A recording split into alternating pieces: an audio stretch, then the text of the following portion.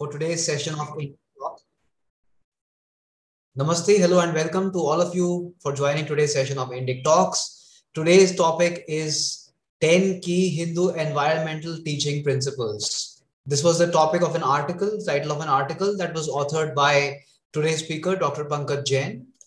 I'll just give a brief introduction of Dr. Pankaj Jain before we begin this talk. So, Professor Pankaj Jain is an internationally recognized academic leader in sustainability, Jain studies, film studies, and diaspora studies. He's a professor of philosophy and religious studies, and currently he's heading the Center for Indic Studies at Flame University in Maharashtra. He was earlier the founding co-chair of India Initiatives Group and associate professor in the Department of Philosophy and Religion at the University of North Texas, a tier 1 American university. He holds a PhD from the University of Iowa and an MA from Columbia University, both in religious studies. His BE was in computer science from Karnataka University in India. Professor Jain has over 25 years of work experience in both academia and industry. And he has many publications. He has written an article with the same name, and I think he has also shared the link of this article here in this chat box. So I would recommend all of you to go and read this whenever you have time. With these words, I welcome you, Professor Pankaj Jain. Welcome to this Indic Talks show, and over to you now. Thanks. Thank you, Dr. Ankur Kakkar. Thank you, Professor Ram Sharma. And it's such a joy to be talking on this topic on World Environment Day. विश्व पर्यावरण दिवस है आज. पूरा विश्व जब पर्यावरण दिवस मना रहा है, तो हम अपनी संस्कृति में अगर झांक के देखें, तो पर्यावरण का इतिहास हमारी संस्कृति में क्या रहा है, उस पर आज बात करेंगे हम. ये आर्टिकल जो है हफिंगटन पोस्ट पे अवेलेबल है और चैट विंडो में मैंने जो लिंक शेयर किया है, ये मुझे कहा गया था लिखने के लिए 2007 या 2008 की बात है. Same year when I completed my PhD in New Jersey में एक NGO is run by Christian pastor Fletcher Harper. So he invited me to write this article in which, we know that Abrahamic religions have these 10 commandments. So he thought of, can there be 10 key points coming from Hindu tradition or Indic traditions for the environment? सब हम बात करते हैं दूसरे नीति की या ethics की, मोरालिटी की. अब एनवायरनमेंट के तो तरफ क्या हमारी नैतिकता या किस तरह से टीचिंग्स हम ले सकते हैं, प्रेरणा ले सकते हैं, ये मुझे क्रिश्चियन पास्टर ने इनवाइट किया आर्टिकल लिखने के लिए. तब फिर मैंने जो भी मेरी रिसर्च, मेरा टॉपिक पीएचडी का टॉपिक वही था, हिंदुइज्म एंड इकोलॉजी, धर्म और इकोलॉजी मेरा टॉपिक था पीएचडी का, यूनिवर्सिटी ऑफ आयोवा से जो मैंने पीएचडी कंप्लीट की थी 2008 में. तो उसमें से मैं जो रिसर्च में मैंने जो पाया, और हम सबको ये बहुत सारी बातें पता है, it's just a reminder for everybody, for all of us. उससे फिर डिस्टिल करके 10 environmental teachings coming from Indic traditions और हिंदू ट्रेडिशंस. तो उसकी हम बात आज करेंगे. इंग्लिश में बहुत बार मैं ये पब्लिश कर चुका हूँ, लेकिन आज मैं हिंदी में बोलना चाहता हूँ ताकि भारत के लोगों से ज्यादा ये बात पहुंचे हम आम जनता तक, और मुझे भी कुछ लगे कि मैंने मातृभाषा में आज मेरे विचार शेयर किए आपके साथ. हिंदी इंग्लिश मिक्स होगा थोड़ा. तो 10 हिंदू एनवायरमेंटल टीचिंग्स अगर हम बात करें, 10 हिंदू एनवायरमेंटल टीचिंग्स की बात अगर करें, तो पहली बात तो ये होगी कि हिंदू धर्म किसी एक फाउंडर का या किसी एक गुरु का या किसी एक भगवान का या किसी एक ग्रंथ पे आधारित परंपरा नहीं है, जैसा कि हम जानते हैं. तो हिंदू ट्रेडिशन, हिंदू परंपराओं की या हिंदू धर्म की हम बात करें, तो उसमें उपनिषद, पुराण, सूत्र, रामायण, महाभारत, वेद, उपनिषद, हजारों लाखों ग्रंथ हैं. न सिर्फ संस्कृत में बल्कि हर राज्य की हर भाषा में अलग अलग ग्रंथ हैं. तो हिंदू परंपरा को हम लाइब्रेरी ऑफ लाइब्रेरीज कह सकते हैं, लाइब्रेरी ऑफ लाइब्रेरीज, क्योंकि हर भाषा में हजारों लाखों ग्रंथ हैं और वो सब धर्म से, परंपराओं से जुड़े हैं, संस्कृति से जुड़े हैं. उन सब ग्रंथों को अगर हम देखें तो उससे हम क्या एक आम सारांश क्या निकाल सकते हैं, वो एक प्रयास है इस आज की टॉक में और मेरी रिसर्च में, मेरे आर्टिकल्स में. तो लाखों करोड़ों लोग हिंदू जो हैं आज भी जब उठते हैं, सुबह उठते हैं, या आज भी जो हमारे त्योहार होते हैं उसमें संस्कृत मंत्रों के द्वारा नदियों की, पहाड़ों की, इवन पत्थरों की, वृक्षों की, पशुओं की, पक्षी की, पृथ्वी की, सबकी पूजा करते हैं आज भी संस्कृत के मंत्रों के द्वारा. उसकी हम आज एक झलक, कुछ और झलकियां आप देखेंगे इस प्रेजेंटेशन में। और जो चिपको आंदोलन जो हुआ था 1970s में, जिसके संस्थापक, जिसके प्रेरक सुंदरलाल बहुगुणा जी, जिनका देहांत अभी पिछले हफ्ते हुआ है, वो उसमें उसके एक प्रमुख वक्ता थे, प्रमुख नेता थे। चिपको आंदोलन ने हिंदू धर्म की परंपराओं को, ग्रंथों को बहुत एक्टिवली यूज किया था, उसका उपयोग किया था महिलाओं ने विशेषतः, जब उन्होंने वृक्षों को गले लगा के, चिपक के वृक्षों को लिटरली चिपक के या हक करके वृक्षों को, हजारों वृक्षों को हिमालय में बचाया था। उस प्रयास की वजह से, जो हिंदू धर्म से प्रेरित था, उस प्रयास के कारण आज भी लाखों पेड़, लाखों वृक्ष आज भी हिमालय में हमारे सामने दिखते हैं। ये हिंदू धर्म के पर्यावरण प्रेम, पर्यावरण पूजा का सबसे साक्षात उदाहरण कोई है तो चिपको आंदोलन है हिमालय में। बिश्नोई परंपरा है राजस्थान में। इसी तरह से कुछ और परंपराओं की हम आज झलकियां देखेंगे आज के इस टॉक में। तो इतने जो डाइवर्स जो हमारी परंपराएं हैं, हिंदू परंपराएं हैं, उसमें से कुछ कॉमन अगर हम एलिमेंट्स देखें तो पहला बिंदु हम ये देख सकते हैं कि पृथ्वी को देवी माना है। करीब करीब सभी हिंदू परंपराओं में, सभी राज्यों में, सभी भाषाओं में पृथ्वी को देवी माना है। जब पृथ्वी अगर देवी है, माँ है, तो पृथ्वी के प्रति प्यार, आदर और पृथ्वी की रक्षा करना ये स्वाभाविक धर्म हो जाता है। पहली बात, पृथ्वी पूजनीय है। दूसरी बात, पंच महाभूतों को हमने इंटरकनेक्टेड माना है हमारे साथ सभी ग्रंथों में, और पंच महाभूत जो स्पेस, एयर, फायर, वाटर और अर्थ है, उन सबको पूजनीय माना है और इंटरकनेक्टेड माना है। ये भी सभी हिंदू धर्म परंपराओं में और सभी भाषाओं में हमने इसको स्वीकार करते हैं। तीसरी बात, धर्म जिसका हम कई बार उसका अनुवाद कर्तव्य की तरह कर सकते हैं। धर्म को हम इस तरह से एक परिभाषित कर सकते हैं कि धर्म हमारा पृथ्वी की तरफ हमारे धर्म, पृथ्वी के प्रति हमारा क्या धर्म हो सकता है, उस पर भी बात करेंगे। और फिर जो जैसे मैंने चिपको, बिश्नोई और स्वाध्याय इस तरह के जो नाम ऑलरेडी लिए, किस तरह से वो एक रोल मॉडल है, जैसे लेबोरेटरी में प्रयोग की तरह इन्होंने किए अब धर्म और पर्यावरण को जोड़ के। इन प्रयोगों से हम बाकी हिंदू किस तरह से प्रेरणा ले सकते हैं, उसकी भी बात हम करेंगे। और कर्म का जो सिद्धांत है वो प्रकृति से किस तरह से जुड़ता है, उसकी भी हम बात करेंगे। और इन सभी टीचिंग्स को, इन सभी संदेशों को क्या ऐसे रोल मॉडल रहे हैं सुंदरलाल बहुगुणा जी या महात्मा गांधी, ये भी हम थोड़ा झलकियां इसकी देखेंगे हम। तो पहले संदेश पे आते हैं। 10 हम टीचिंग्स देखेंगे, 10 teachings of Hindu 10 Hindu teachings for the environment. उसमें पहली जो शिक्षा है, पहला जो संदेश है, वो है पंच महाभूतों का संदेश। अब उसका थोड़ा डिटेल में देखते हैं। तो panch mahabhutas create a web of life that is shown forth in the structure and interconnectedness of the cosmos and the human body. पंच महाभूत प्रकृति में भी है, ब्रह्मांड में भी है, और हमारे शरीर के अंदर भी है पंच महाभूत। तो इस तरह से हमारा शरीर, हमारा being, our being and the universal cosmos are interconnected. तो हिंदू धर्म ये सिखाता है कि पंच महाभूत, स्पेस, एयर, फायर, वाटर और earth, that constitute the environment are all derived from prakriti. प्रकृति से ये पंच महाभूत निकले हैं। प्रकृति मतलब जो प्राइमल एनर्जी है, जो सांख्य दर्शन में जिसको प्रकृति कहा गया, उस प्रकृति की बात हो रही है अभी। तो each of these elements has its own life and form. Together the elements are interconnected. ये पंच महाभूत इंटरकनेक्टेड हैं और इंटरडिपेंडेंट हैं। तो उपनिषद ये बताते हैं हमको कि interdependence of these elements in relation to Brahman, supreme reality from which they arise, इनका इंटरकनेक्शन उपनिषद हमको समझाते हैं। तो उपनिषद क्या कहते हैं? उपनिषद कहते हैं कि from Brahman arises space, from space arises air, from air arises fire, from fire arises water and from water arises earth. इस तरह से पंच महाभूत ब्रह्म से जुड़े हैं। ब्रह्म मतलब ब्रह्मन, जो सबसे आदि शक्ति जिसको हम कह सकते हैं, जो that is transcendental energy, that is God, goes beyond all divinities, that's the universal phenomenon, cosmic phenomenon. Brahman is giving rise to space. Space से वायु बनती, वायु से अग्नि बनती, अग्नि से जल, और जल से पृथ्वी का निर्माण हुआ। इस तरह से पंच महाभूत ब्रह्मन से जुड़े हुए हैं। So Hindu Dharma recognizes that the human body is composed of and related to these पंच। अब इन पंच महाभूतों से हमारा शरीर भी जुड़ा है। किस तरह से जुड़ा है?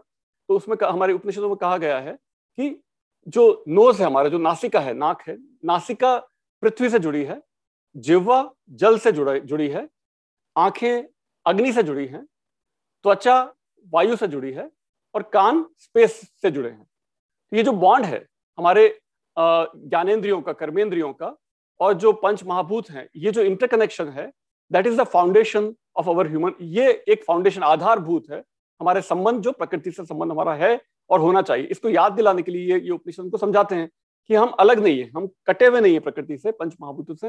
पंच महाभूत हमारे अंदर है और हम पंच महाभूतों के अंदर है। इस तरह से interconnectedness is inbuilt, inherent in the Hindu traditions, in the Upanishad philosophy. ये हुई पहली बात।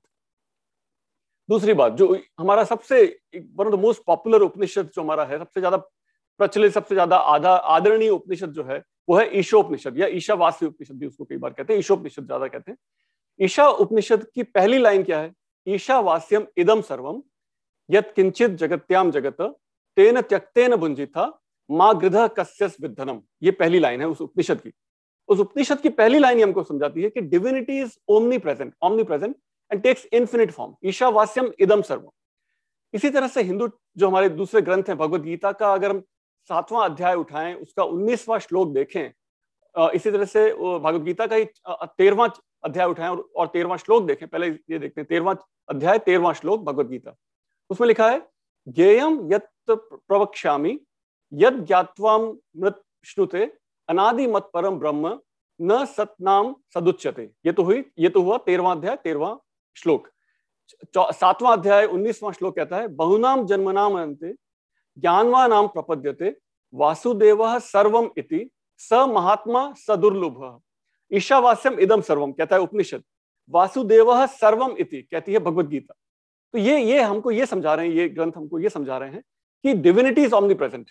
जो भी हम देख रहे हैं, जो भी हमारे ज्ञानेंद्रिय कर्मेंद्रिय जो अनुभव कर रही हैं, उस सब में, पूरी पृथ्वी में, पूरे कॉस्मोस में, पूरे ब्रह्मांड में डिविनिटी ऑमनी प्रेजेंट है। Divinity is everywhere. दिव्यता सब जगह है, ब्रह्म सब जगह।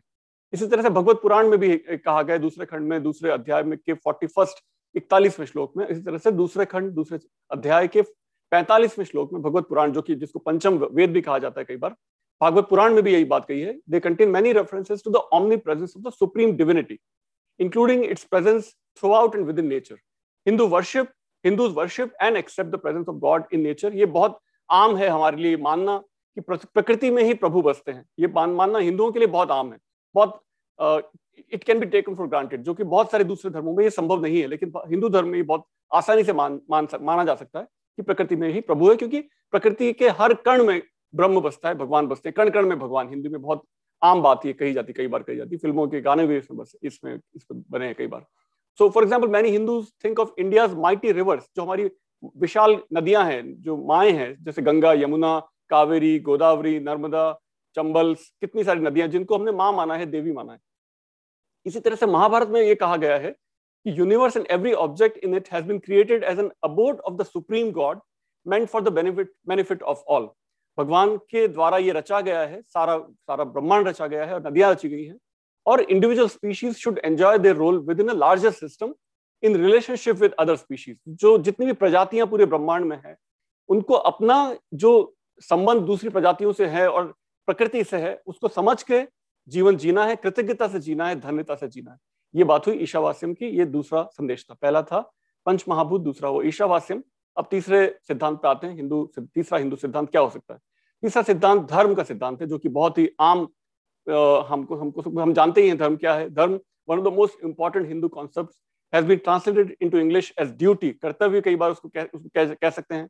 धर्म एज वर्च्यू, मतलब गुण, धर्म एक गुण के रूप में उसको हम अनुवाद कर सकते हैं। कॉस्मिक ऑर्डर, ये जो पूरे ब्रह्मांड का जो नियम है। जो रितम जो शब्द था ऋग्वेद में, रितम शब्द पुरुष सूक्त में था, 1090 पुरुष सूक्त जो है अध्याय 10 और चैप्टर 90 पुरुष सूक्त में धर्म की जगह पहले रितम शब्द आता है। तो रितम शब्द को धर्म से रिप्लेसमेंट किया जाता है ऋग्वेद में। तो रितम और धर्म को हम साथ में जोड़ के भी देख सकते हैं, जिसका रितम का मतलब होता है, as I translate, as my professor used to translate, rhythm is the cosmic rhythm of the universe. Maybe rhythm word came from rhythm. Rhythm or rhythm was similar, इसका meaning और pronunciation भी similar है। So rhythm, cosmic order, rhythm of the universe is also one of the meanings of dharma. So Rigved was the first text of the first Hindu text that replaces rhythm with dharma. So dharma has been translated as duty, virtue, cosmic order, and religion. Of course, Hindu dharma. Many times dharma is also translated, especially as religion also. So in Hindu dharma, in Hinduism or Hindu traditions, protecting the environment is an important expression of dharma. पर्यावरण को बचाना, पर्यावरण की रक्षा करना, पर्यावरण का पूजन करना एक धर्म का एक्सप्रेशन है, धर्म का के पालन करने का उदाहरण है। वो कैसे? तो बहुत सारे अगर हम देखें पिछली सदियों में हम अगर देखें तो बहुत सारी पारंपरिक जो हमारी कम्युनिटीज रही हैं, उनको पर्यावरण शब्द उनके डिक्शनरी में था ही नहीं, उनके शब्दकोश में पर्यावरण करके अलग से एक शब्द था ही नहीं, धर्म ही उनका पर्यावरण था।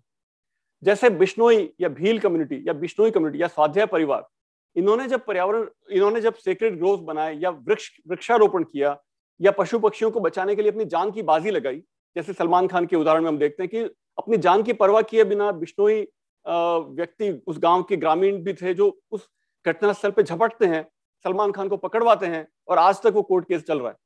वो उन्होंने पर्यावरण की रक्षा समझ के किया या सिर्फ सिंपली अपने धर्म के पालन करने के लिए किया?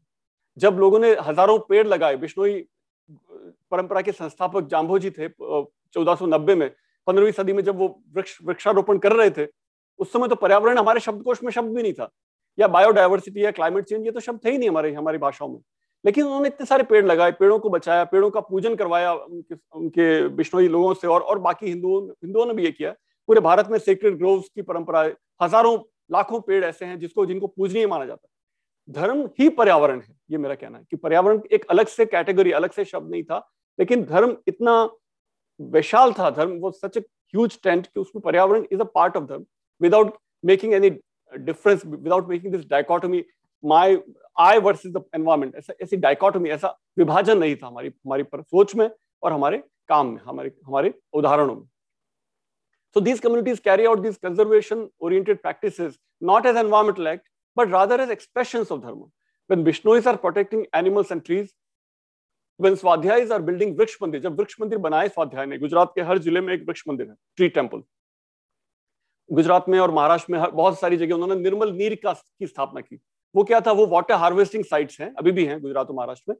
तो और जब भील अपने रिचुअल्स करते हैं सेक्रेड ग्रोव्स में पेड़ों के इर्द गिर्द, they are simply expressing their reverence for creation according to Hindu teachings, not restoring the environment. वो कोई पर्यावरण रक्षा के लिए नहीं कर रहे, वो सिर्फ धर्म का पालन कर रहे हैं। These traditional Indian groups do not see religion, ecology and ethics as separate arenas of life. Instead, they understand it to be part of their dharma, to treat creation with respect. धर्म ही पर्यावरण, धर्म का पालन ही पर्यावरण की रक्षा है, ये मुझे कहना था। ये तीसरा सिद्धांत हुआ धर्म। तो पहला था अगेन पंचमहाभूत, दूसरा ईशावास्यम, तीसरा धर्म। चौथा सिद्धांत अगर हम देखें तो है कर्म का सिद्धांत, जो बहुत बड़ा शब्द है कर्म भी, कर्म का कर्मा हो गया। It's now Oxford English dictionary has this word karma, which many times get translated as destiny or fate, but कर्म comes from क्री धातु, संस्कृत में जो क्री धातु है उससे कर्म संज्ञा बनती है, और कर्म का अर्थ है action, activities, right? So karma, a central Hindu teaching holds that each of our actions creates consequences. कर्म का फल मिलता है, अच्छे कर्म का और बुरे कर्म का, दोनों का फल हमको मिलता है, जैसा कि हम सारे हिंदू जानते हैं, हिंदू, जैन और बौद्ध धर्म भी जानते हैं। सभी धर्मों में, भारत के सभी धर्मों में, शायद सिख धर्म में भी है ये परंपरा, कर्म और फल का सिद्धांत भारत के सभी परंपराओं में माना जाता है, हिंदू, बुद्धिस्ट, जैन, सिख सब में। which constitute our karma and determine our future fate. आने वाला भविष्य क्या होगा, ये आज मेरा वर्तमान तय करता है। और including the place we will assume when we are, जब हमारा पुनर्जन्म भी होगा, वो कर्म के सिद्धांत के आधार पर हमारा पुनर्जन्म होता है, ये सब हम जानते हैं। So moral behavior creates good karma and our behavior toward the environment has karmic consequences. उसका कर्म का फल मिलेगा। हम प्रकृति का किस तरह से दोहन करते हैं, किस तरह से उपभोग करते हैं, उपयोग करते हैं या संहार करते हैं प्रकृति का, उन सब का कर्म का, उस सारे कर्मों का फल हमको भुगतना ही पड़ेगा, हमको भुगतना पड़ेगा, हमारी आने वाली पीढ़ियों को भुगतना पड़ेगा। ये कर्म का सिद्धांत कहते हैं। पर इसका मतलब ये नहीं है कि कर्म का अनुवाद फेट या मेरा प्रारब्ध, ये उतना सीमित अर्थ नहीं है। तो इसका मतलब ये नहीं कि because we have free choice, even though we may have harmed the environment in the past, भूतकाल में हमसे गलतियां हुई भी होंगी प्रकृति के प्रति, but we can choose to protect the environment in the future. आज अगर वर्तमान हम सुधार लें तो हमारा भविष्य आज भी अच्छा हो सकता है। हाँ, हमने गंगा नदी को प्रदूषित कर दिया है, हम में से बहुत लोगों ने, शायद जो चमड़े की जो प्रदूषण फैलाने वाली जो उद्योग हैं कानपुर जैसे शहरों में स्पेशली, उसकी वजह से, या दिल्ली में जो प्रदूषण का पानी, या इवन बनारस का जो गंगा, तो सारा शहर का गंदा जो पानी है वो सारा गंगा में जा रहा है। तो इस तरह से हमने गंगा नदी को प्रदूषित तो किया है, हमने किया है भूतकाल में। लेकिन आज अगर हम सुधारना चाहें, गंगा को साफ करना चाहें, तो भविष्य हम आज भी सुधार सकते हैं, गंगा नदी का भविष्य और हमारा अपना भविष्य। एक गंगा नदी के किनारे 30 करोड़ भारतीय, 30 करोड़ ज्यादातर हिंदू और मुसलमान भी कुछ और ईसाई, सारे सभी धर्मों के लोग, भारतीय 30 करोड़ से ज्यादा एक नदी पे पे हम निर्भर रहते हैं। मतलब अमेरिका की आबादी का उतनी अमेरिका की आबादी 30 करोड़ से कुछ ज्यादा होगी, 33 करोड़ होगी। उतनी आबादी के लोग तो सिर्फ आज हम एक रिवर सिस्टम पे हम निर्भर हैं। गंगा यमुना का अगर हम मिला दें तो 30 करोड़ से ज्यादा लोग, मतलब अमेरिका की पूरी आबादी के बराबर, उतने लोग तो हम एक नदी के सिस्टम पे हम निर्भर हैं। तो उस नदी को साफ करना, उसका पूजन करना, उसका आदर करना हमारा धर्म है और हमारी भविष्य के लिए हमारी जिम्मेदारी है, उत्तरदायित्व है। ये हुआ कर्म का सिद्धांत। अगला जो सिद्धांत मैं उठाना चाहता हूं वो है देवी का सिद्धांत। देवी का की जो परिकल्पना है, हमारा जो पूजनीय, जो जैसे मैंने पहले कहा था, पृथ्वी को पूजनीय माना है। Earth Devi is a goddess and our mother and deserves our devotion and protection. हमारी पूजन और हमारे रक्षण की अगर हमको व्यक्त करना है वो तो पृथ्वी के प्रति करना है। प्रकृति को भी हमने देवी माना है और माँ माना है, और पृथ्वी को भी देवी और माँ माना है। So many Hindu rituals recognize that human beings benefit from the earth and offer gratitude and protection in response. हम सभी हिंदू जो हमारी परंपराएं हैं, जो हमारे त्योहार हैं, पर्व हैं, रिचुअल्स हैं, उन सब में हमने पृथ्वी को पूजनीय माना है और पृथ्वी का पूजन किया जाता है। कोई भी हिंदू जब घर खरीदता है तो आज भी गृह प्रवेश के बिना वो घर में प्रवेश नहीं करता है, या घर तुरंत गृह प्रवेश का वो जो पूजा है वो मानी जाती है। Many Hindus touch the floor before getting out of bed every morning and ask Devi Prithvi to forgive them for trampling on her body. समुद्र वसने देवी पर्वत स्तन मंडले विष्णु पत्नी नमस्तुभ्यम पाद स्पर्शं क्षमस्व में। हे माँ, मैं सुबह उठा हूं आज, ये बहुत मेरी धृष्टता है कि मैं अपने चरण से, अपने पैरों से तुझे स्पर्श करूंगा। उस स्पर्श के पहले मैं तुझसे, माँ, मैं तुझसे क्षमा मांग रहा हूँ, मुझे क्षमा करना। तेरे कारण, इस पृथ्वी माँ के कारण मेरा पालन पोषण हो रहा है। मेरा नदियां, आप पृथ्वी माँ की नदियां और पर्वत मेरा पालन पोषण करती है। ऐसी पृथ्वी माँ को मैं स्पर्श कर रहा हूँ अपने चरण, अपने पैरों से, उसके लिए क्षमा मांगता हूँ। ये हर हिंदू का ये कर्तव्य है, और हिंदू, बहुत सारे हजारों लाखों हिंदू ये श्लोक बोल के ही सुबह उठते हैं प्रातःकाल में। तो इस तरह से परिकल्पना या इस तरह से पूजन का भाव पृथ्वी के प्रति हर सुबह प्रातःकाल में लाखों हिंदू आज भी व्यक्त करते हैं। तो millions of Hindu create kolams. इसी तरह से दक्षिण भारत में अगर हम जाएं, और महाराष्ट्र में भी, और शायद और कई उत्तर भारत के राज्यों में भी, स्थानों में भी, गांवों में भी, शहरों में भी, कोलम का डिजाइन का चित्रण हम घर के बाहर देखते हैं। तमिलनाडु में, केरल में, महाराष्ट्र में और उत्तर भारत में भी कोलम क्या, रंगोली जो सजाते हैं पृथ्वी, घर के बाहर पृथ्वी पे, वो पृथ्वी का पूजन ही एक तरह से। तो this artwork consisting of bits of rice, चावल और other food placed at their doorways in the morning. चावल से या दूसरे खाद्यान्नों से पृथ्वी का पूजन किया जाता है घर के बाहर। These columns or rangolis express Hindus' desire to offer sustenance to the earth, just as the earth sustain themselves. जैसे पृथ्वी हमारा पालन पोषण करती है, हम बदले में पृथ्वी को क्या दें? हम तो इतने छोटे हैं पृथ्वी के सामने, लेकिन हम एक भाव के रूप में, एक टोकन के रूप में, एक प्रतीक के रूप में पृथ्वी को कुछ खाद्यान्नों का हम पूजन करते हैं कोलम से, रंगोली के माध्यम से, स्पेशली दिवाली और उत्सवों पे, पर्वों पे, त्योहारों पे।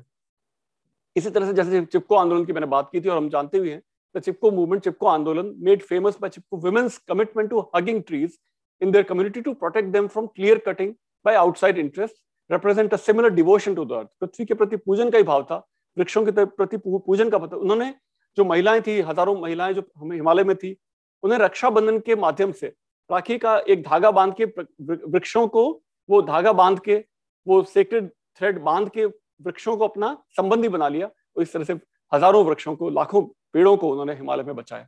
ये एक पृथ्वी के प्रति पूजन का भाव उस उदाहरण में भी दिखता है। अच्छा, इसी तरह से चिपको की जो बात कर रहे हैं हम, तो मुझे ये भी कहना होगा कि चिपको से 200 साल पहले, कम से कम करीब 250-300 साल पहले, 1730 में बिश्नोई महिलाओं ने इसी तरह का एक उदाहरण प्रस्तुत किया था हमारे सामने। 9 सितंबर 1730 में बिश्नोई महिला अमृता देवी और उनके साथ 362 और जो Bishnoi man, women and children थे, पुरुष, महिलाएं और बच्चे जो थे, उन्होंने भी खेजड़ी जो उनका वृक्ष है, गांव राजस्थान के रेगिस्तान, पाली और जोधपुर के बीच में एक गांव है, खेजड़ी गांव है, वहां पे इसी तरह से उन्होंने खेजड़ी वृक्ष को हग करके, उसको चिपक के, उसको बचाते बचाते अपने प्राणों की आहुति दी थी। तो ये दुनिया का सबसे पहला पर्यावरण के प्रति जो बलिदान हुआ था वो 1730 में हुआ था, जो बिश्नोइयों ने किया था। उसके बाद 1970 में चिपको आंदोलन में हमने देखा कि महिलाओं ने ये सब किया था हिमालय में, उत्तराखंड में, गढ़वाल में, कुमाऊं में। और tree huggers has now become almost like a funny word in America. जब मैं पढ़ाता था अमेरिका में यहाँ पे क्लासेस में अंडरग्रेजुएट्स को, तो tree huggers is seen like some crazy people, some hippie people. पर मुझे उनको समझाना पड़ता था कि tree hugger is not just a joke, it's not a funny term, it's a very sacred and very important crucial term. Thousands of people actually lived as tree huggers. That's how they saved thousands of trees in Himalayas. And in Bishnoy example also I used to give उनको बताना पड़ता था कि tree hugger is not just some crazy left wing hippie people. They are serious practitioners, serious dharmic people who actually did that in 1730 and in 1970s. छठा सिद्धांत जो मैं उठाना चाहता हूं हिंदू धर्म से, हिंदू बौद्ध जैन तीनों धर्मों में हमारे है तंत्र और योग का सिद्धांत. So Hindu, Buddhist, Jain, Tantric and yogic traditions affirm the sacredness of material reality and contain teachings and practices to unite people with divine energy. Hindu Dharm's Tantric tradition teaches that the entire universe is the manifestation of divine energy. पूरा का पूरा ब्रह्मांड, तंत्र में भी हमने ये माना है कि ब्रह्मांड एक मैनिफेस्टेशन, एक प्रतिबिंब है डिवाइन एनर्जी का, जो दिव्य ऊर्जा है या दिव्यात्मा जो है या ब्रह्म जो है, उसी का प्रतिबिंब हमको दिखता है पूरे ब्रह्मांड में. ये तंत्रों में भी यही कहा गया है. Yoga derived from the Sanskrit word meaning to yog और टू यूनाइट. योग जैसा हम जानते हैं कि योग का अर्थ है जुड़ना, योग करना, जुड़ना, to unite, refers to a series of mental and physical practices. शारीरिक जो हमारे व्यायाम है, आसन है, और बौद्धिक और जो ध्यान की जो परंपराएं हैं, ध्यान के जो उदाहरण है, ध्यान और योग से मिलके तंत्र का जो पूरा सिस्टम है. So mental and physical practices designed to connect the individual with this divine energy. दोनों का मिलना ही योग है. जीव और शिव का मिलन योग का उदाहरण है, योग की परिभाषा है. Both these traditions affirm that all phenomena, objects and individuals are expressions of the divine. And because these traditions both envision the earth as a goddess, contemporary Hindu teachers have used these teachings to demonstrate the wrongness of the exploitation of the environment, women and indigenous peoples. So योग के माध्यम से भी बहुत सारे गुरु आज भी हमारे साथ जो हैं, सदगुरु जैसे हैं जग्गी वासुदेव सदगुरु, या श्री रविशंकर, या पांडुरंग शास्त्री आठवले जो थे स्वाध्याय के संस्थापक, इस तरह से बहुत सारे गुरुओं ने पिछली सदी में और इस सदी में, 20वीं सदी में और 21वीं सदी में, ये योग का भी सिद्धांत इस तरह से उन्होंने परिभाषित किया कि लोग योग के माध्यम से भी पृथ्वी से जुड़ें, प्रकृति से जुड़ें, और प्रकृति प्रेम, प्रकृति रक्षण से जुड़ें. रैली फॉर रिवर्स जैसे सदगुरु का बहुत बड़ा उदाहरण उन्होंने प्रस्तुत किया, या कावेरी कॉलिंग का एक और उदाहरण है. इसी तरह से Shri Ravishankar Art of Living में बहुत सारी नदियों को बचाने का उन्होंने उदाहरण प्रस्तुत किया है. स्वाध्याय का मैंने ऑलरेडी बताया आपको कि किस तरह से उन्होंने वृक्ष मंदिरों की और निर्मल नीर की स्थापना की.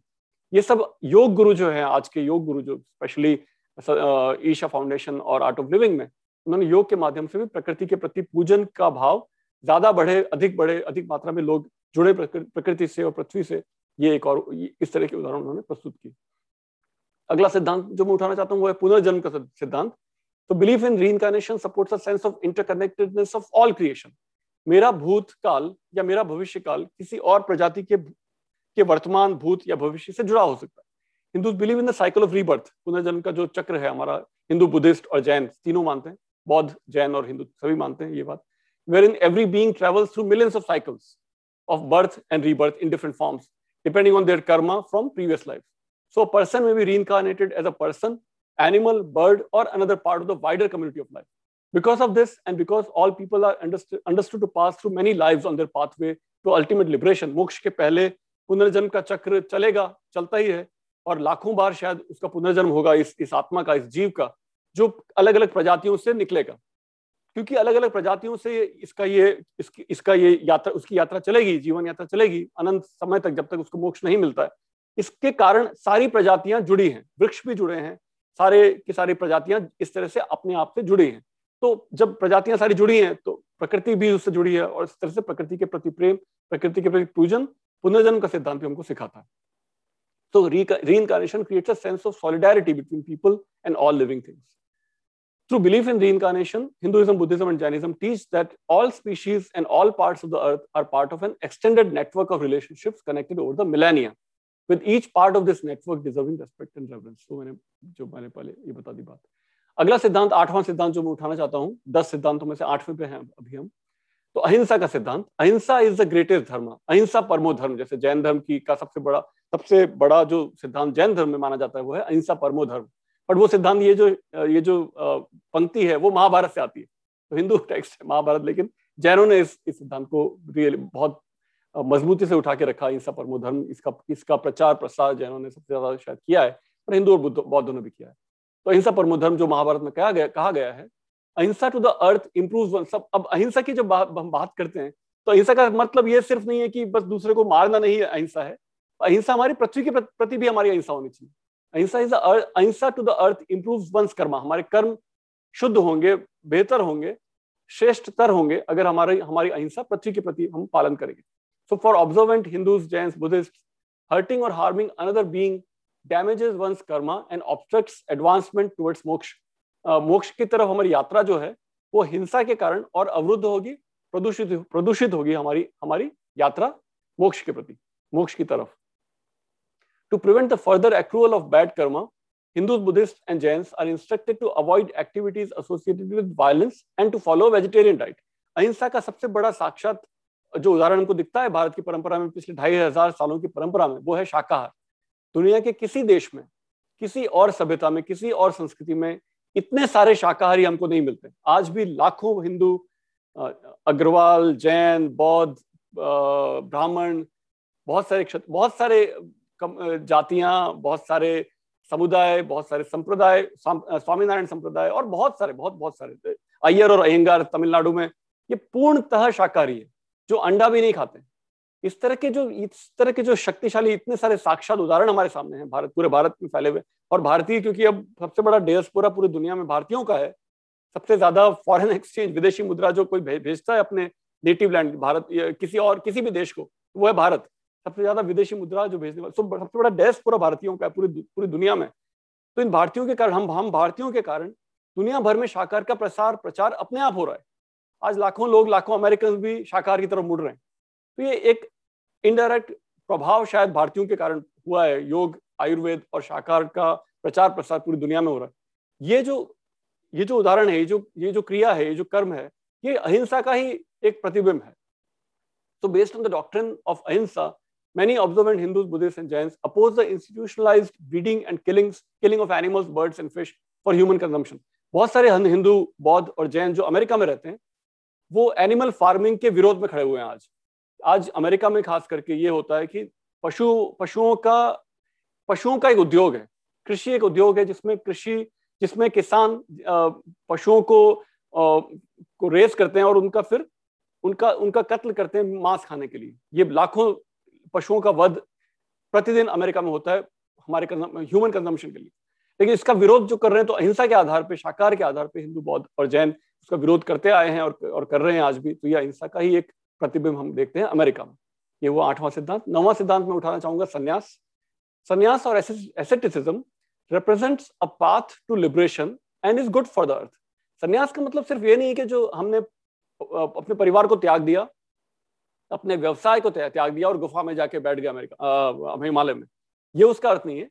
संन्यास का अर्थ ये है कि हम परिवार में भी रहते हैं, अपने समाज में भी रहते हैं, लेकिन किस तरह से अपनी जरूरतों को हम कम करके रह सकते हैं। अगर हमारे पास 5 शर्ट हमें चाहिए तो 5 से 1 पे आए, वो भी एक संन्यास का एक उदाहरण है।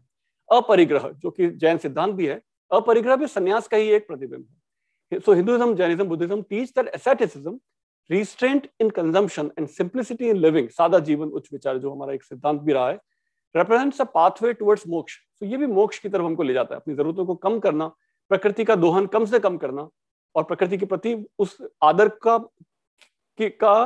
प्रतिबिंब, ये एक संन्यास भी हमको सिखाता है।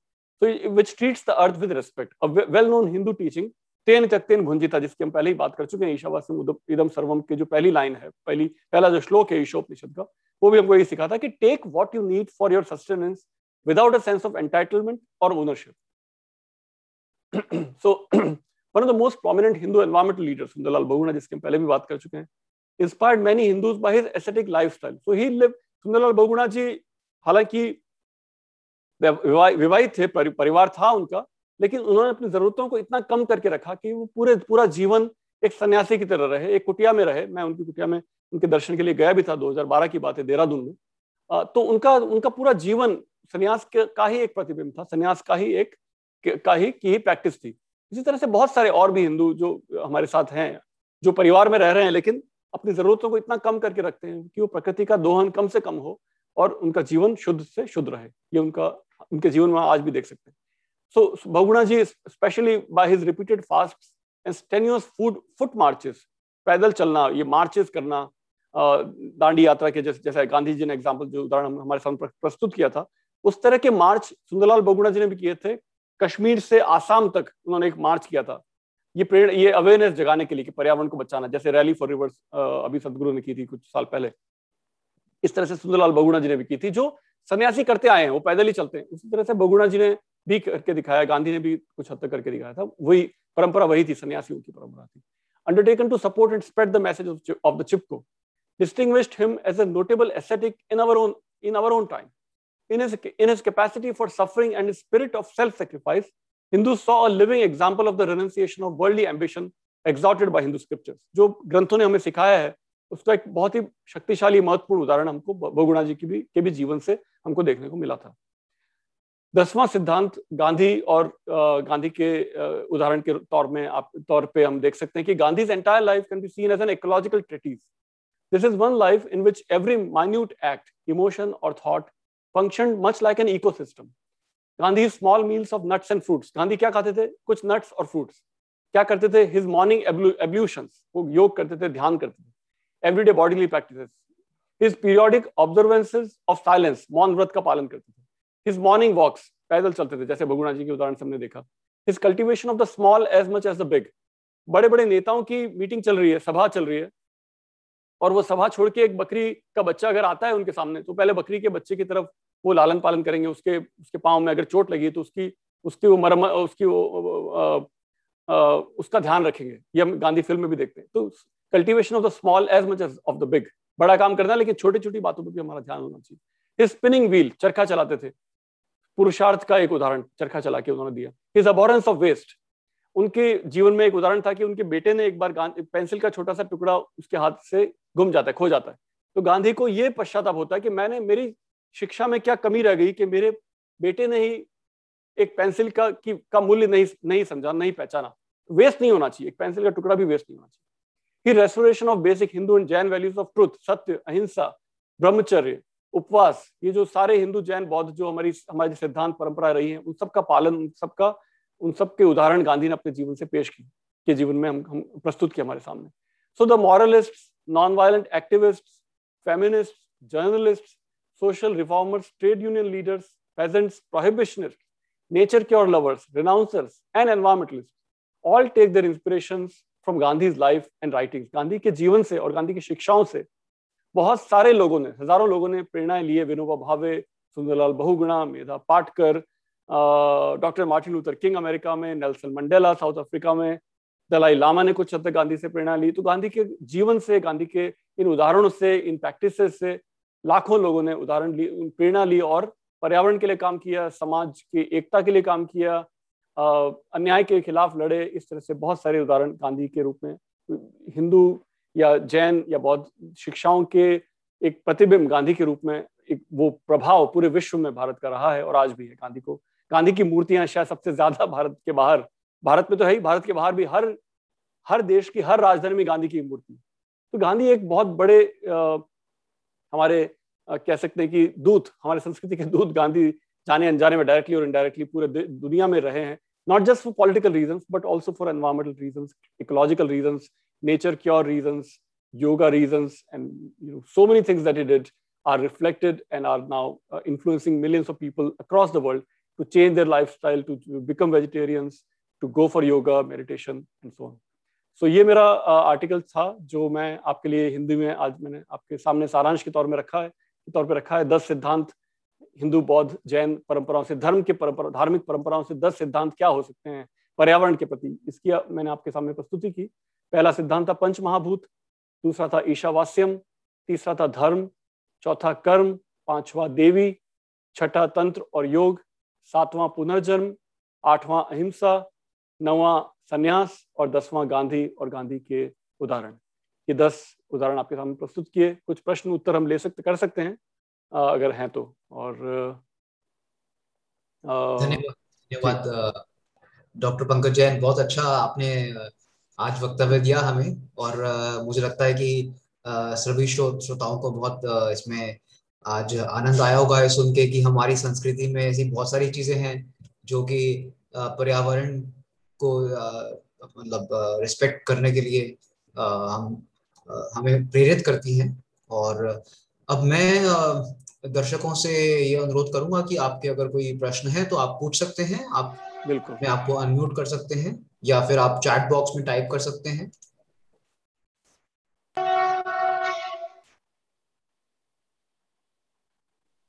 एक प्रश्न चैट बॉक्स में है अंकुर, हम ले सकते हैं पहले वहां से। तो ये प्रश्न है डॉक्टर नागेश भंडारी जी का। डॉक्टर नागेश जी पूछ रहे हैं कि who killed Bishnoi women in 1730 and what for Muslims question mark. नहीं, हाँ, ये प्रश्न अच्छा प्रश्न है। ये प्रश्न डॉक्टर भंडारी ने पूछा है, और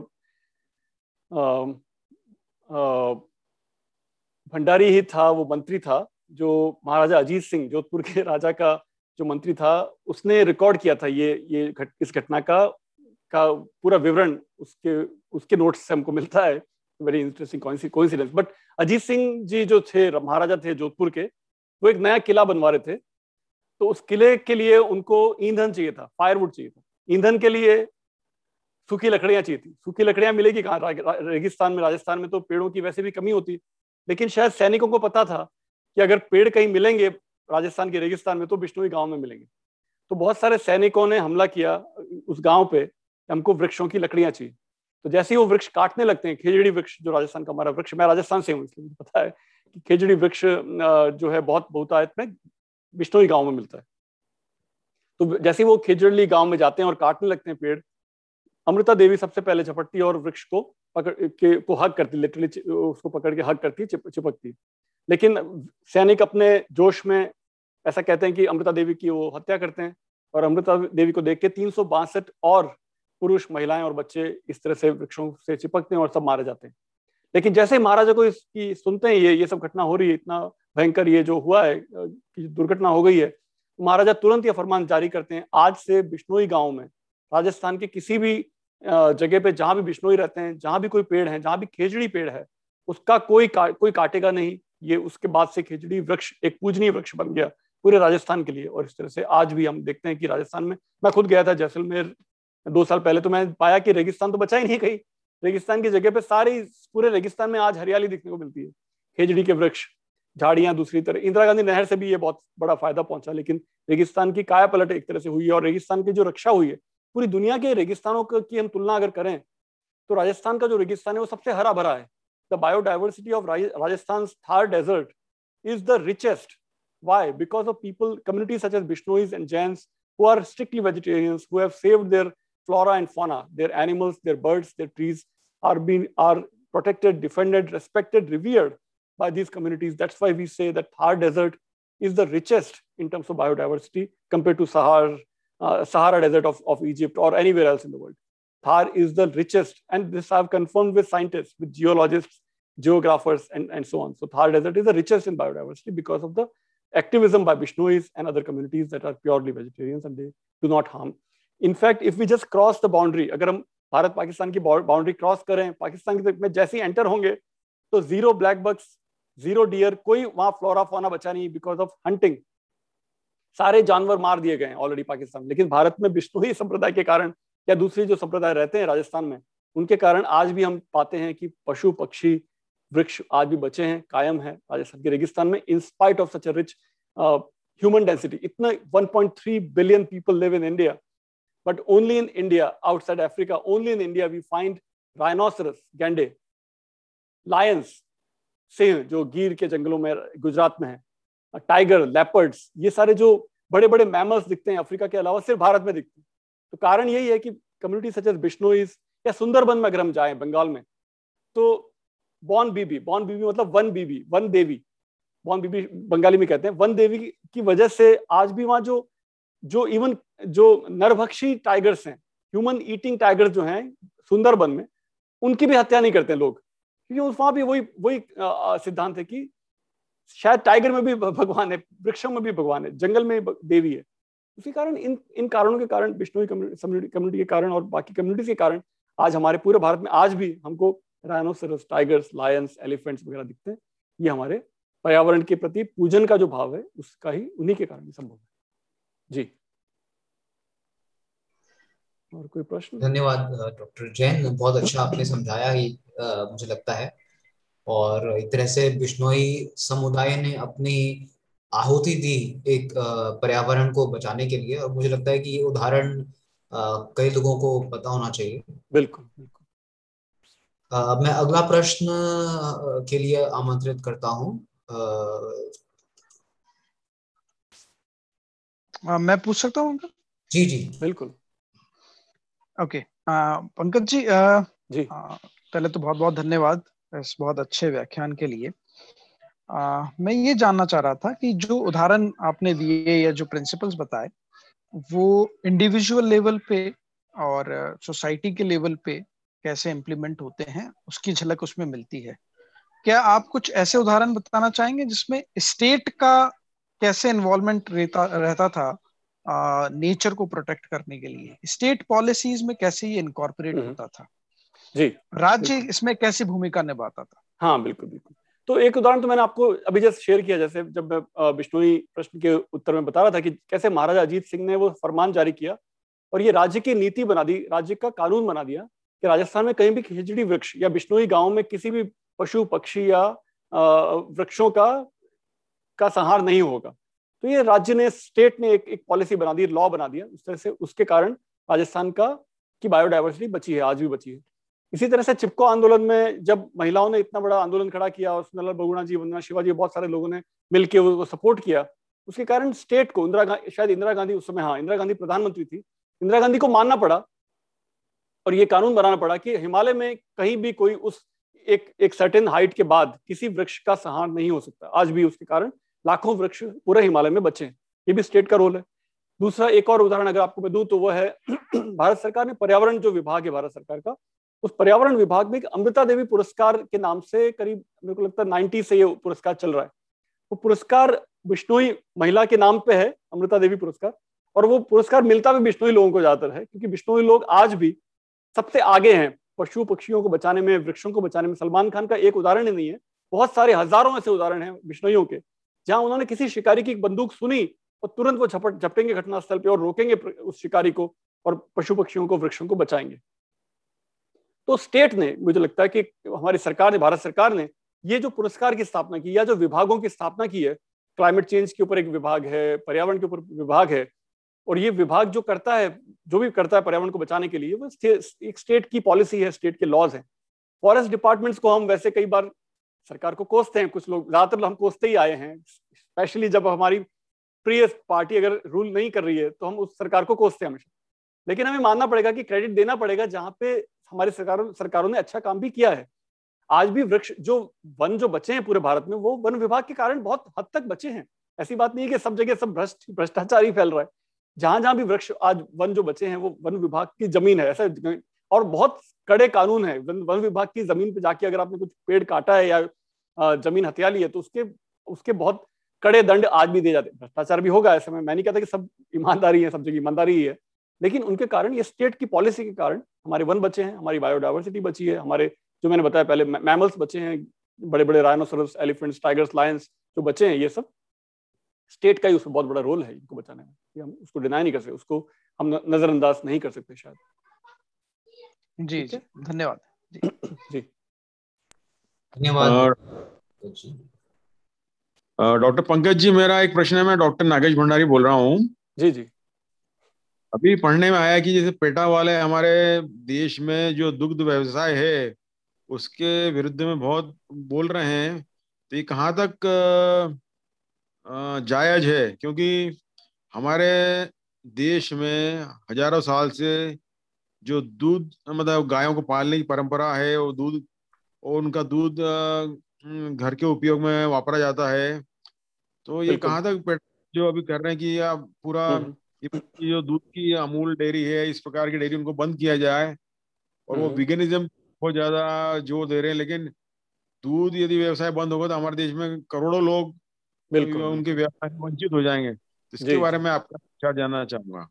हाँ, ऐसा हुआ है कि बिल्कुल, दूध दूध और गाय, गो माता, गो को हमने माता माना है, देवी माना है। गो के अंदर पूरा ब्रह्मांड की भी परिकल्पना की गई है हमारी परंपराओं में।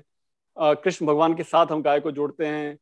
और कम से कम 2500 सालों से तो गो के प्रति सबसे ज्यादा कहीं पूजन का भाव है तो भारत में, उसके प्रति तो कोई संशय, निसंशय, निस्संदेह ये बात सत्य है। लेकिन ऐसा हुआ है कि पिछले 50 सालों में जो गलतियां अमेरिका में हुई हैं या पाश्चात्य देशों ने जो गलतियां की है, हमने ऐसा प्रण कर लिया है, शायद ऐसा लगता है हमारी सरकारों ने भी और हमने सबने, जो गलतियां पश्चिम में हुई हम करके ही रहेंगे, हम मानेंगे नहीं। जब जब वो जो जिस खड्डे में गिरे हैं पश्चिम देश, पहले हम गिरेंगे उस खड्डे में, उन्हीं खड्डों में हम भी गिरेंगे, फिर हम शायद निकलने की कोशिश करेंगे। क्यों ऐसा कर रहे हैं हम? पश्चिम में गायों के प्रति भयंकर अत्याचार हो रहा है। जैसे मैं पहले ही कहा, गायों को रेस किया जाता है, उनका कत्ल किया जाता है लाखों की तादाद में। गायों के खाने के लिए कृषि की जाती है। वो कृषि कहाँ की जाती है? जंगलों को काटा जाता है। लाखों जो प्राकृतिक वन है, tropical forest, rain forest that are called as lungs for the planet, जो पूरे विश्व, पूरे हमारे पृथ्वी ग्रह के जो फेफड़े हैं, फुफ्फुस, फेफड़े जो लंग्स हैं, वो जो ऑक्सीजन हमको जहां से मिलती है, उन्हीं वृक्षों का, उन्हीं वनों का संहार किया जाता है और वहां पे कृषि की जाती है। क्यों कृषि की जाती है? हमारे लिए नहीं, गायों के लिए। पहले गायों को वो खिलाएंगे और उन गायों को फिर ह्यूमंस खाएंगे अमेरिका में। ये बहुत बड़े लेवल पे हो रहा है। सबसे बड़ी साजिश गायों के खिलाफ कोई कहीं हो रही है तो अमेरिका में हो रही है। ठीक है, लेकिन हम वो गलतियां करना चाहते हैं।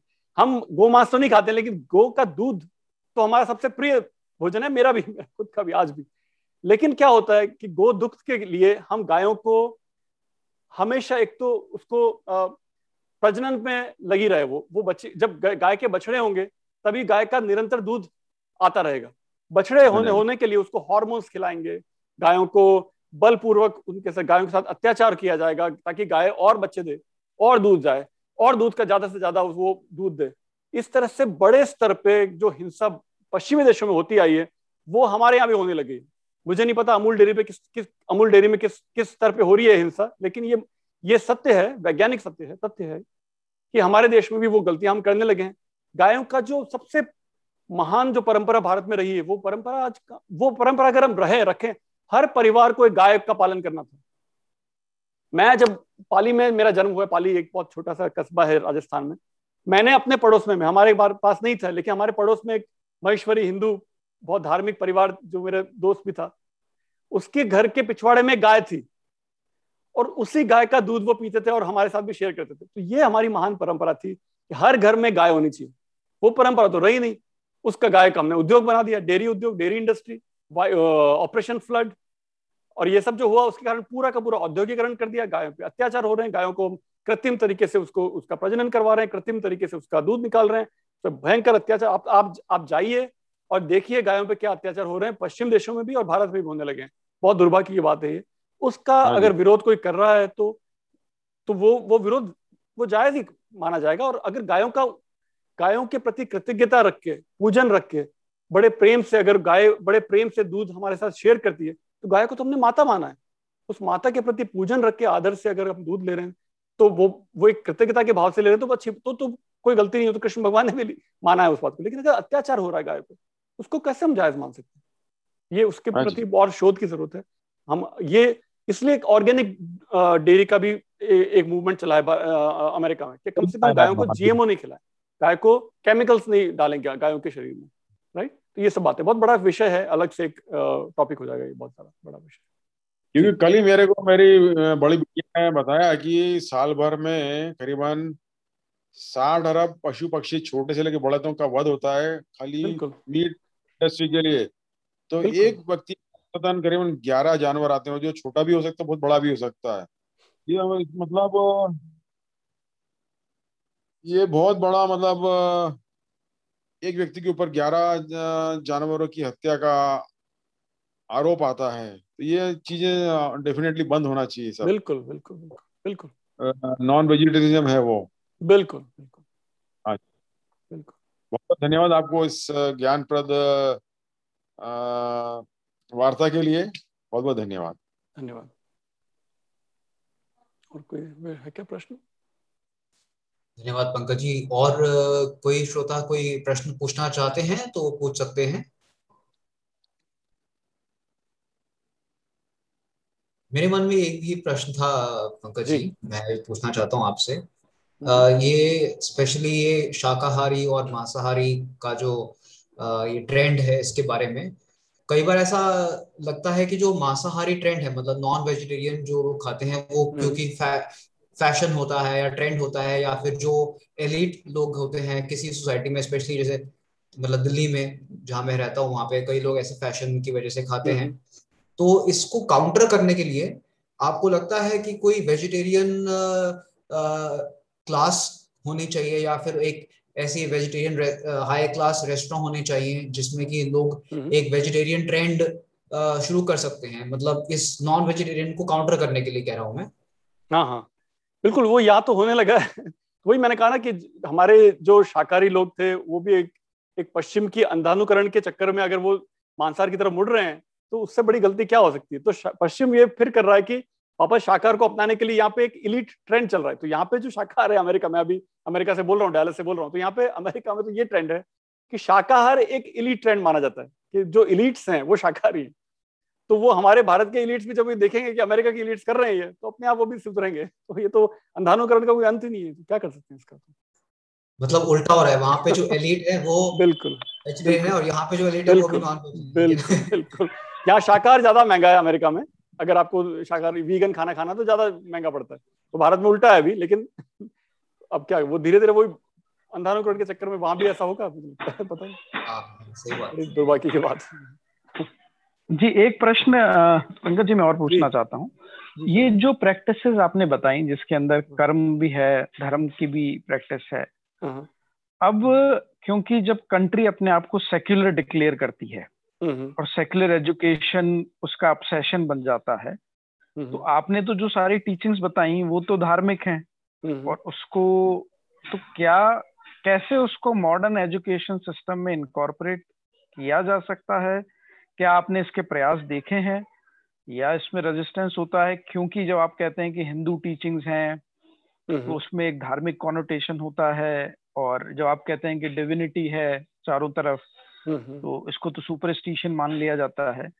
तो एक तरफ तो सोसाइटी है जो ये प्रैक्टिस कर रही है, दूसरी तरफ आपका एजुकेशन सिस्टम है जो कि सेक्युलर प्रिंसिपल पे बेस्ड है। तो अब ये जो खाई है बीच में, इसको कैसे ब्रिज किया जाए, इस पे कुछ आप कहना चाहेंगे? हाँ, ऐसी बात है कि जो प्रकृति को बचाने का जो प्रयास है पूरे विश्व में चल रहा है, उसमें राज्य का एक की भूमिका बहुत महत्वपूर्ण भूमिका है। उसको उसको रेखांकित तो करना ही पड़ेगा, और किया भी मैंने थोड़ा बहुत। लेकिन मुझे मुझे लगता है उससे भी बड़ी भूमिका, स्पेशली भारतीय संस्कृति में, ये हमने कभी ये नहीं देखा कि ऊपर से कानून कैसे आ रहा है उसके हिसाब से हमको जीवन जीना है। हमारा सिस्टम टॉप डाउन सिस्टम कभी रहा ही नहीं। हमारा सिस्टम, मेरा ऐसा मानना है, हमारा सिस्टम रहा है ग्रास रूट एफर्ट्स।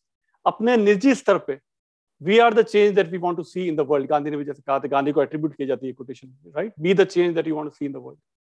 तो जब हम अपने स्तर पे इन सिद्धांतों को अपनाएंगे, प्लास्टिक की बॉटल्स का उपयोग बंद करेंगे, गाय के प्रति पूजन रख के कहाँ से दूध आता है उसका सोर्स सब ध्यान में रखेंगे, चमड़े का उपयोग सबसे कम से कम करेंगे या बिल्कुल नहीं करेंगे, बिजली का प्रयोग कम से कम करेंगे, दुरुपयोग शायद बिल्कुल नहीं होना चाहिए, जल का दुरुपयोग नहीं होना चाहिए, आसपास सफाई होनी चाहिए, अपनी जरूरतों को कम करेंगे, अंधानुकरण नहीं करेंगे। ये सब चीजें अगर हम करेंगे अपने व्यक्तिगत स्तर पे, परिवार के स्तर पे, अपनी जाति के स्तर पे या समाज के स्तर पे, तो अपने आप उन सरकारों को ये सरकारों पे असर पड़ेगा। एक सरकारों को भी वो चीजें माननी पड़ेगी। लेकिन हमारा प्रयास, हमारी धर्म संस्कृति, हमारा इतिहास ये रहा है कि व्यक्तिगत स्तर पे परिवर्तन, व्यक्तिगत स्तर पे धार्मिक बनना, व्यक्तिगत हर व्यक्ति अपने मोक्ष की तरफ उसको ये यात्रा करनी है। उस मोक्ष की यात्रा के जाने के लिए उसको क्या क्या करना है, उस व्यक्ति को, वो उस व्यक्ति को देखना। उस पर राज्य की भूमिका को मैंने नजरअंदाज नहीं किया, लेकिन उसका एक सीमित रोल है। हमारी संस्कृति is not law based system. नहीं, पर राज्य ऑफ के लॉ। अलावा एजुकेशन सिस्टम है जहाँ ये टीचिंग्स होती हैं, बच्चे जहाँ हाँ, पे तो वही मैं कह रहा हूँ, 7-8 घंटे। उसी पे आ रहा हूँ मैं। शिक्षा की भी जो बात है, बिल्कुल राज्य का भी रोल है, लेकिन शिक्षा भी जो है, सबसे बड़ी शिक्षा माता पिता को शिक्षा अब खुद को लेनी है। वो शिक्षा पहले तो पहली बात। फिर सबसे बड़े शिक्षक जो हैं बच्चे के, वो है माता पिता।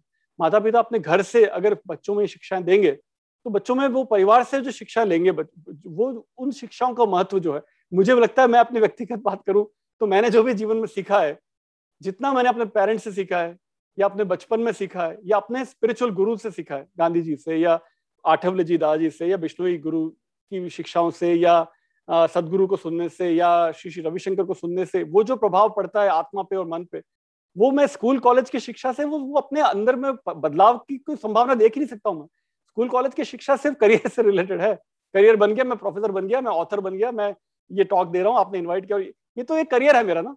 मैं जीवन कैसे जिया हूँ तो मैं अपने पेरेंट्स से, अपने माता पिता से, अपने गुरुओं से मैं शिक्षा पाता हूँ। तो शिक्षा अलग बात है, विद्या अलग। आध्यात्मिक शिक्षा का जो प्रभाव होना चाहिए, उस प्रभाव से प्रकृति का रक्षण होगा, उस प्रभाव के कारण आज भी हमारे देश में प्रकृति बची है।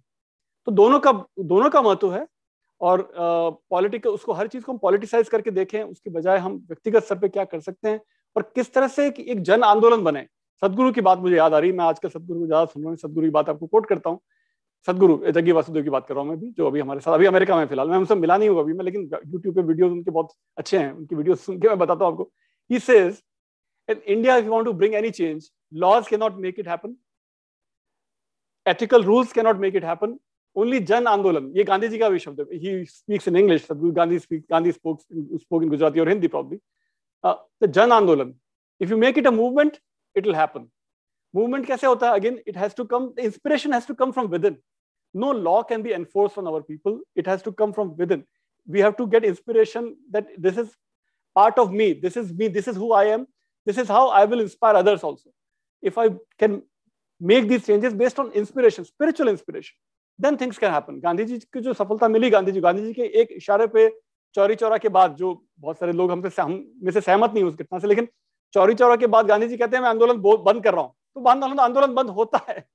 क्यों हुआ? गांधी का कितना प्रभाव, या सदगुरु का प्रभाव क्यों पड़ता है, या श्री श्री रविशंकर का प्रभाव क्यों पड़ता है, या पांडुरंग शास्त्री आठवले दादाजी का प्रभाव क्यों पड़ता है?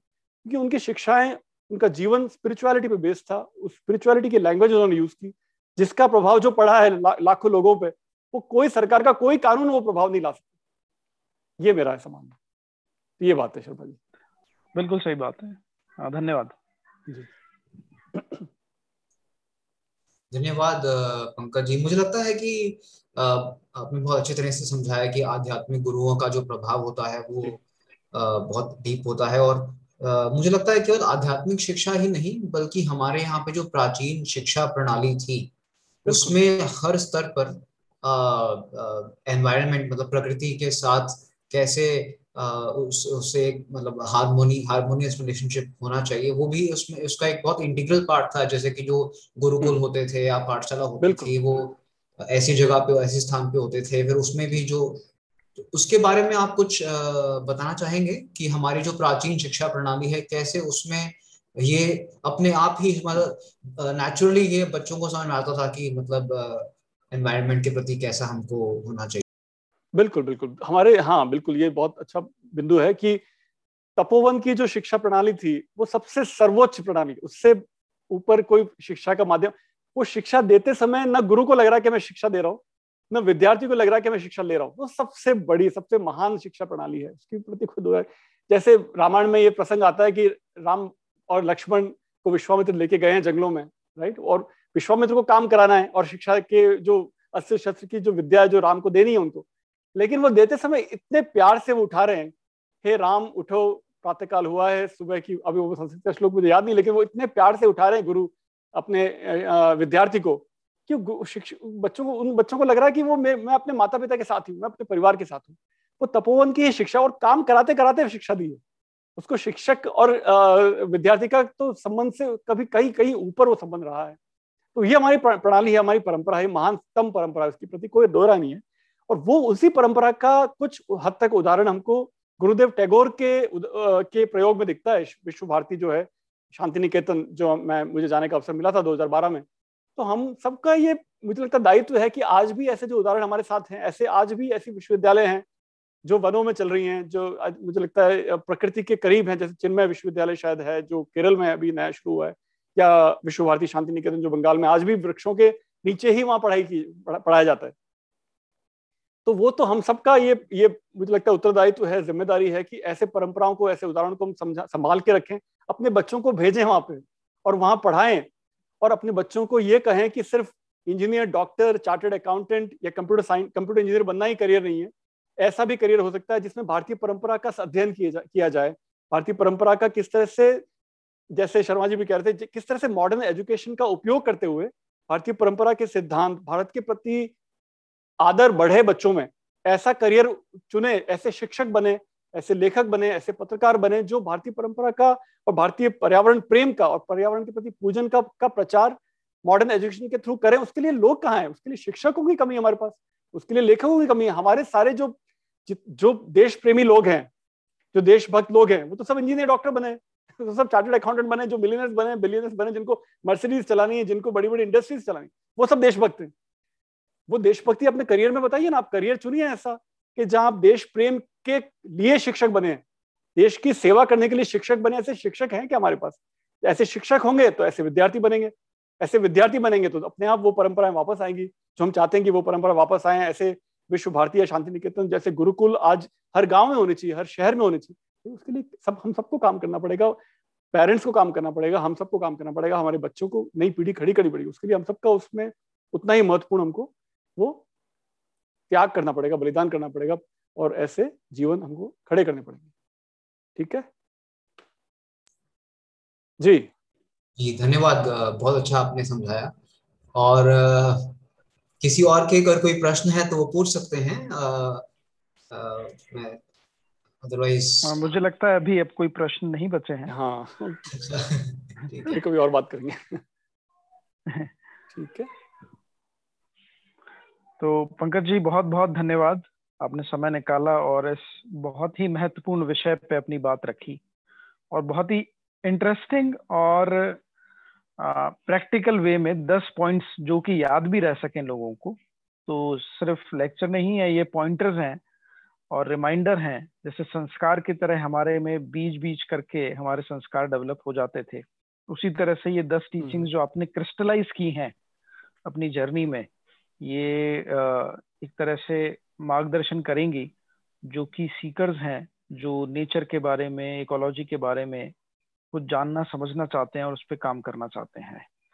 तो आपको फिर से धन्यवाद इस वक्तव्य के लिए। और मैं धन्यवाद करना चाहूंगा हमारे जो पार्टिसिपेंट्स हैं आज, उनको भी, जिन्होंने इंटरेस्टिंग क्वेश्चंस पूछे। जी, और फिर आपसे जल्द फिर मिलना होगा। जी, थैंक यू, बाय बाय, नमस्कार। Thank you sir, bye bye. नमस्कार।